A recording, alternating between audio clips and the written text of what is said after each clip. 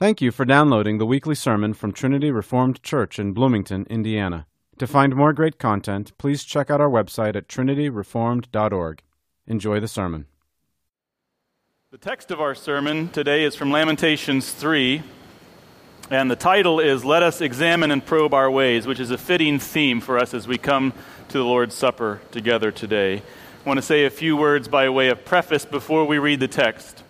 Lamentations. Lamentations is a collection of sad songs or laments.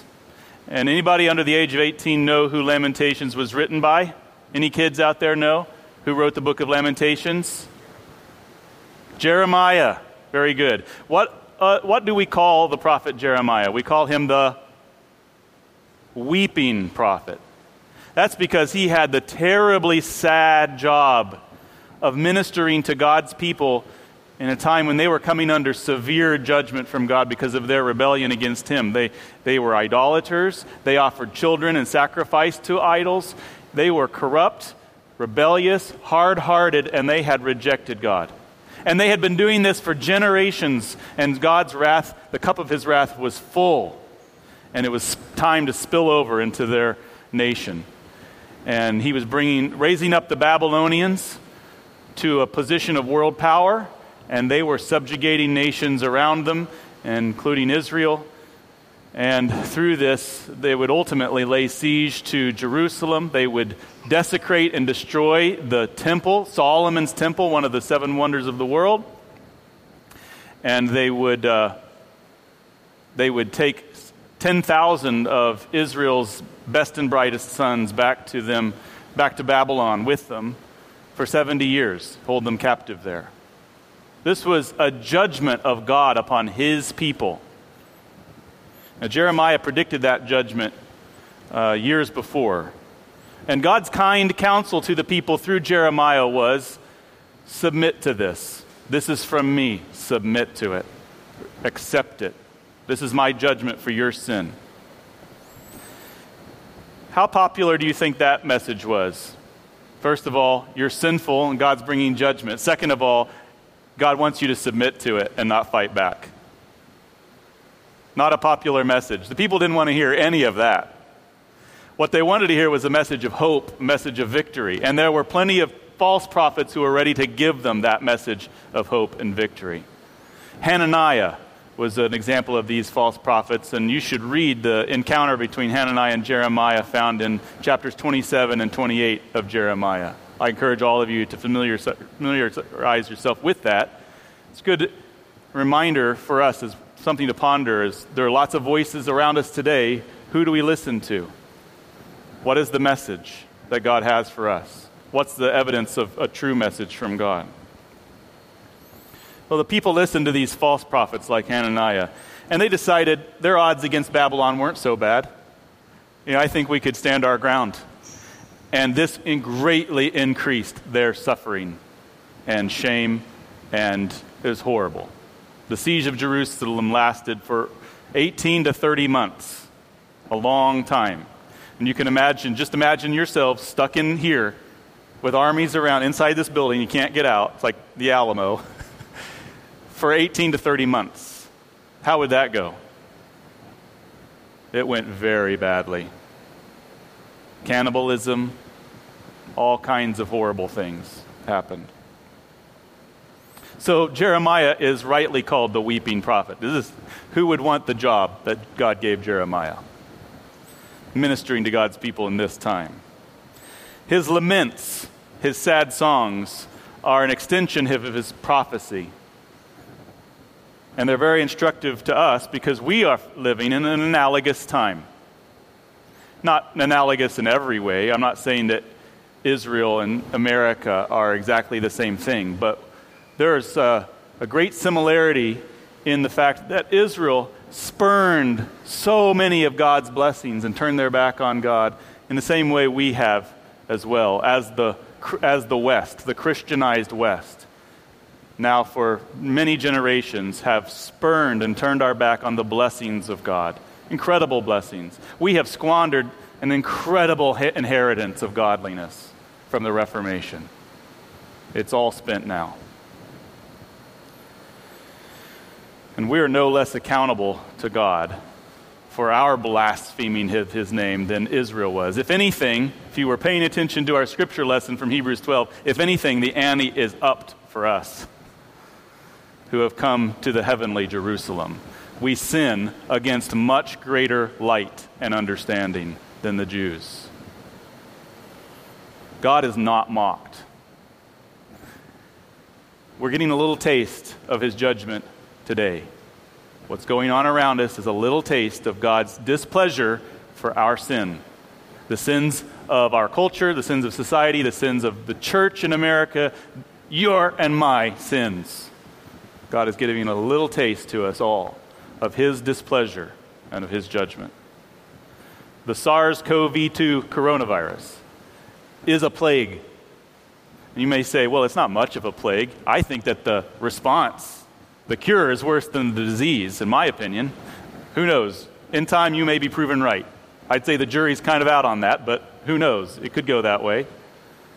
But even still, it's part of the plague. If we end up eating ourselves alive as a society because of some delusional, irrational fear, that's God's judgment. Okay? So you cannot escape it. God is judging us one way or another, or both ways together. God is judging us. And so the prophet Jeremiah is a really helpful prophet to study and to learn, to meditate on, to read for us. There's lots to teach us. No matter how you look at things that are going on today, very distressing things, they can get worse. They can get a lot worse. They have been a lot worse at different times in history. We certainly deserve worse, and we can expect worse if we do not repent and turn to God. Is there a way out of this predicament? Can things be turned around? Well, yes, they can. And Jeremiah lays out that way for us in these few verses from Lamentations 3, the third of his sad songs. Let's look at it together. This is God's word, and it is eternally true. Who is there who speaks and it comes to pass, unless the Lord has commanded it? Is it not from the mouth of the Most High that both good and ill go forth? Why should any living mortal or any man offer complaint in view of his sins? Let us examine and probe our ways, and let us return to the Lord. This is the word of the Lord. So the way of repentance is what Jeremiah is laying out for us. That's the way out of any mess, of any of God's judgments, is the way of repentance. God is always willing to consider appeals. He is willing to consider tender and soft hearts and to adjust himself in response to them. He is always willing to do that. That is clear from the history of Israel. When the people humble themselves and pray, God is often lenient and spares them. The way out is the way of humility and the way of repentance. In order to humble our hearts before God, Jeremiah asks 3 searching questions in this passage. The first one is in 37. Who is there who speaks and it comes to pass unless the Lord has commanded it? Now, this question reorients our minds and our hearts on the sovereignty of God. It reminds us who is in charge, what's really going on, and who has commanded it, who has brought it about. It is imperative, brothers and sisters, in the midst of these calamities, these troubles that are around us right now, that we not lose sight of the fact that God brings them about. God has brought this trouble into our lives. It is a function of his sovereign will. Everything that comes to pass because God has willed it. When we're afflicted or afraid or troubled, we get anxious. What is our tendency? Immediately we want to point the finger. We want to find somebody to blame. Nobody likes trouble. Nobody likes fear. And it makes us, just immediately the fingers start shooting out. Well, her, she, he did, he said, if it weren't for. But God reminds us here that behind every action of man lies his sovereign will. It is him with whom we have to do, says Hebrews. It is him. It is not the Democratic Party. It is not the Nation of Islam or China, or if you're Chinese, it's not America. It's not the coronavirus. It's not the health department. It is him. He is speaking. He is willing. He is acting. Matthew Henry says this, "Men can do nothing but according to the counsel of God, nor do they have any power or success but that which is given them from above." The Chaldeans, the Babylonians in this passage, he says, they said that they would destroy Jerusalem, and it came to pass not because they said it, but because God commanded it and commissioned them to do it. Men are but tools which the great God makes use of and manages as he pleases. Since God is behind every action, and he orders the heart of the king wherever he wants it to go, he directs it, how should we live? How should we think? I was reminded of one of my aunts. She wouldn't mind me telling you this story because this is her testimony. She's glad to tell it. Before she rested in the sovereignty of God, she was a Christian, a believer, but she had not made her peace with the sovereign power of God behind every human action. And many of us have been there at times in our lives. Maybe some of you are there right now. She had not made her peace with this, and she was obsessively following conservative news. And her life and her emotions and her feelings were like up and down, depending on what the Drudge Report was indicating, or whether how the election went, or this or that issue. She was like, we all knew that she followed this obsessively, and she was really uptight about what was going on in the world, stressed out. And then she read this book by Jerry Bridges called Trusting God. And my mom, her sister, was reading this, I think, too. They read this book, and it helped them realize God's in control. God knows what he's doing. God loves his people, and he has a good purpose for everything. God's in control. She came to rest in the sovereign power of God. How should we live? How should we live in the midst of coronavirus, with all the stats and the models and the arguments and the articles and the blog posts? How should we live? How should we think? We should fear God. We should look to him. We should trust him, and we should humble our hearts before him. He is acting and speaking through these circumstances to you and me. And he says, humble yourself, probe your ways, and return to me. It's good to be informed. It is not godly to bury your head in the sand and to not be aware of what's going on, or what it means, what it indicates. But if you don't ultimately and quickly go to God is in control, God is willing, God is powerful and sovereign, and he is the judge who is judging, then you're not thinking about this right. You're not rightly oriented in your mind. The second question that Jeremiah asks us is it not from the mouth of the Most High that both good and ill go forth? He's not commenting on the origin of evil, theodicy. He's talking about God's providence as he dispenses circumstances into our lives, and we encounter blessings and troubles. And he's saying, doesn't God send both? Don't they come from him? The question draws our attention to his providence and our disposition to it. Are we prepared to accept whatever God brings? You remember Job. The example of Job in this regard is the classic example from Scripture. When Job found out that he had lost all of his children, what was his response? The Lord gives, the Lord is taken away. Blessed be the name of the Lord. And in the next chapter, when his wife is telling him to give up and die, curse God, Job. There's too much trouble in your life. Curse God and die. He says, shall we indeed accept good from God and not accept adversity? Both come from God.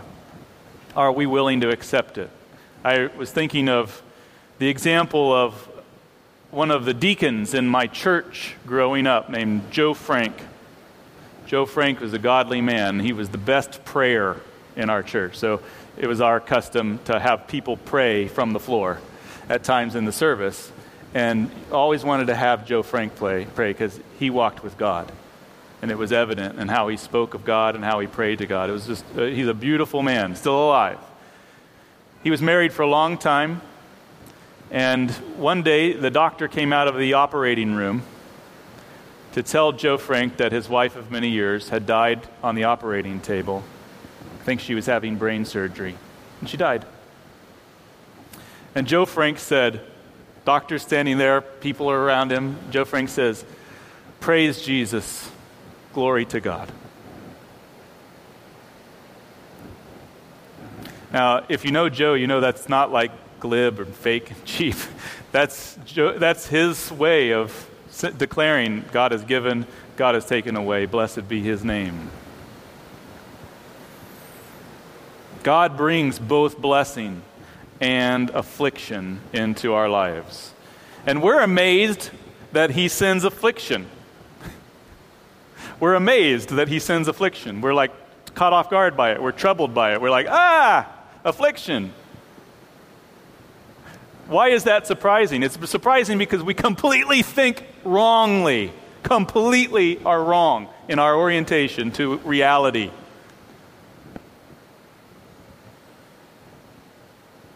We should rather be amazed that he ever blesses us. The troubles God sends are very much less than we deserve. They're very lenient. Scripture calls them momentary light afflictions. That's as high as, all of our troubles. The worst of them rise to the level in Scripture of momentary light afflictions. We should be amazed as we remember who God is and remember ourselves, that God is ever kind to us. But and when he sends trouble into us, it's so light. And it has such a good purpose. They're what is it? These momentary light afflictions are what? What is it, Tim? Yeah, they're storing up for us treasures in heaven. They're preparing us for heaven and to an inheritance there. What does God intend by sending trouble and adversity into the lives of his people? Well, ultimately, he has a good purpose. It's his way of marking us as his sons. All discipline is a sign of God's love. Those whom the Lord loves, he disciplines, and he scourges every son whom he receives. And it's for a good purpose, that we might share his holiness and be fit for heaven and bear the fruit of righteousness. Do you receive God's discipline? Are you receiving God's discipline with humility and with gratitude? Or like the Israelites in the wilderness, do you murmur and complain and repine, accuse? We do complain, don't we? We're complainers. Anticipating this problem, Jeremiah asks a third question. In verse 39, he says, why should any living mortal or any man offer complaint in view of his sins? Another translation could be, why should any living mortal or any man murmur or repine? This question is a rebuke. Jeremiah is really saying, you have absolutely no business complaining, you wicked fellow. That's what he's saying. Rhetorical questions are often meant to poke and prod and get you to think. It's like a father with his son. Son, was there any reason that you left the tool there? This is like God dealing with us as a father, rising up, taking our head in his hands and saying, Why, answer me these questions, Why should any man offer complaint in view of his sins, son? Who do you think you are, complainer? First of all, you're just a man. You are not the potter, you're the clay. Who are you to answer back to God? Second of all, you're a sinful, disobedient, and wicked man. Don't you realize it's a mercy that you're even alive? The troubles you're facing are infinitely less than you deserve. You're looking at things the wrong way around. You should be counting your blessings and not your troubles. G.K. Chesterton wrote a wonderful book called Orthodoxy, and there's a chapter in that book that everybody should read about once a year. Complainers especially should read this once a year, so everybody should read this once a year. The chapter's called The Ethics of Elfland. I know. It's a little special, but it really is a meditation on gratitude. And towards the end of it, he starts talking about Robinson Crusoe and what he likes so much and appreciates and what he thinks the real message of Robinson Crusoe is. And here's what he says. Crusoe, says Chesterton, is a man on a small rock with a few comforts just snatched from the sea. The best thing in the book, says Chesterton, is simply the list of things saved from the wreck. The greatest of poems is an inventory.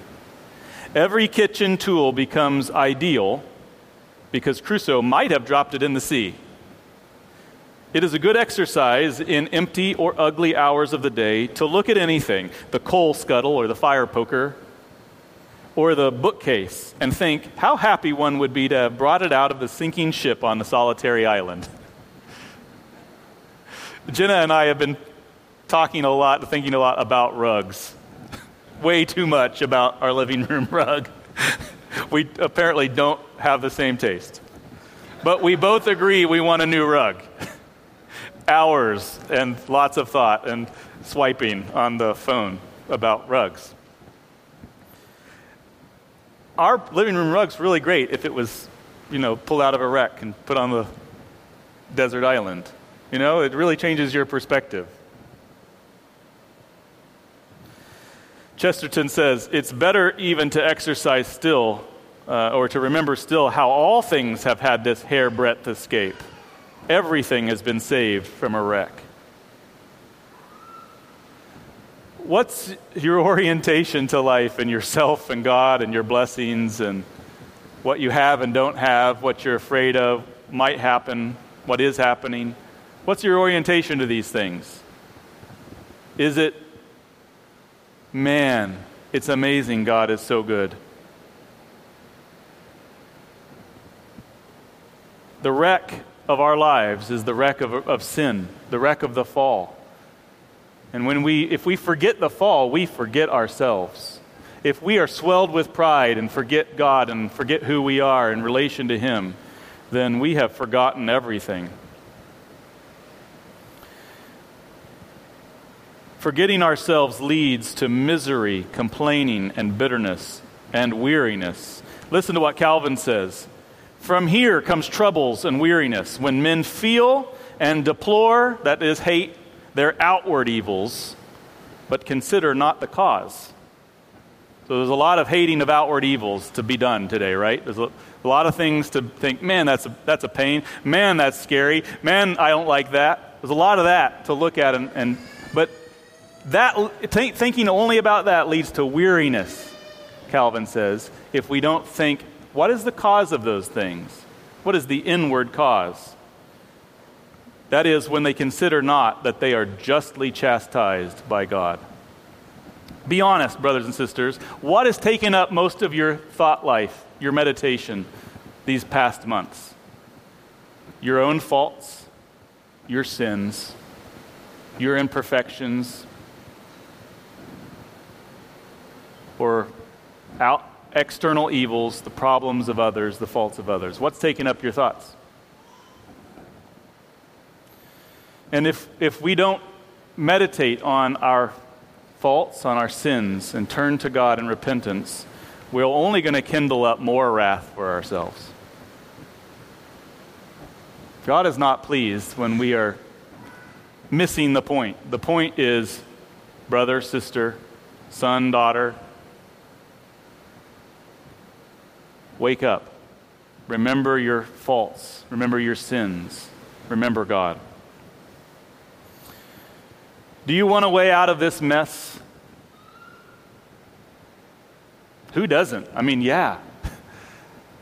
If everybody wants a way out of this mess, that's what is going on Facebook right now. That is what everyone's trying to accomplish. Everyone's trying to chart some sort of path out through boring in and understanding what's going on and sort of saying, here's the way, here's the solution, here's what we need to do. We either need to go aggressive in this direction or go aggressive in this direction, but everybody's trying to chart a way out. But Jeremiah lays out the only real course of action to take. There is only one true remedy for sin and for the predicament of our time. What is that remedy? In verse 40, he says, "Let us examine and probe our ways, and let us return to the Lord." Let us examine and probe our ways, and let us return to the Lord. That's the only true remedy to God's judgment. Jeremiah's point in asking these preparatory questions, the leading up to this last statement, is so that we will reflect on who we are. And remembering ourselves and our need of God's mercy, return to the Lord.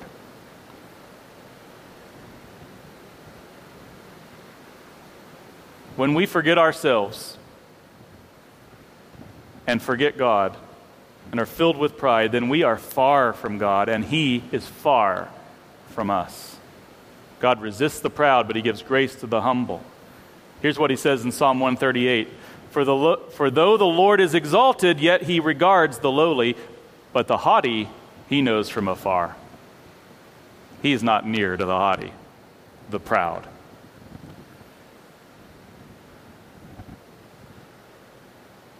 What do our hearts reveal about us? What do our words, our thoughts, our actions reveal about us these last months? Just take stock of your life. Take stock of your meditations. Take stock of your words, your advocacy, your posts. What are these things? What's the true story that they're telling about you and me? Are we low? Are we humble? Are we softened? Are we improved by these circumstances? Or are we wearying ourselves and storing up wrath for ourselves? When we humble ourselves and seek God in repentance, we are reconciled to Him, and He is reconciled to us. He says in Isaiah 57, "For thus says the high and exalted one who lives forever, whose name is holy, I dwell on a high and a holy place, and also with the contrite and lowly of spirit, in order to revive the spirit of the lowly and to revive the heart of the contrite." So God is very near to those who are humble. And not just near, but near to bless them, to revive them, to give them strength, to give them help and encouragement. There is a way out. There's a way forward. And that is repentance. There is no political scheme or health scheme that we can conceive that is going to help us escape the judgment of God.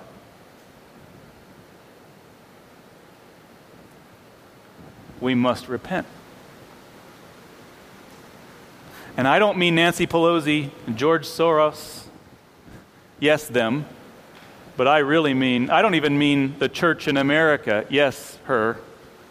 I mean this church. I don't even mean this church. I mean you and me. It is time for judgment to begin in the household of God. God would have us judge ourselves. Let us examine and probe our ways. And let us return to the Lord. He will receive us. He's willing and ready to receive us if we repent. Let's go to Him now. Seek Him in repentance, seek His face and seek His strength and blessing in our lives as we come to the Lord's Supper together.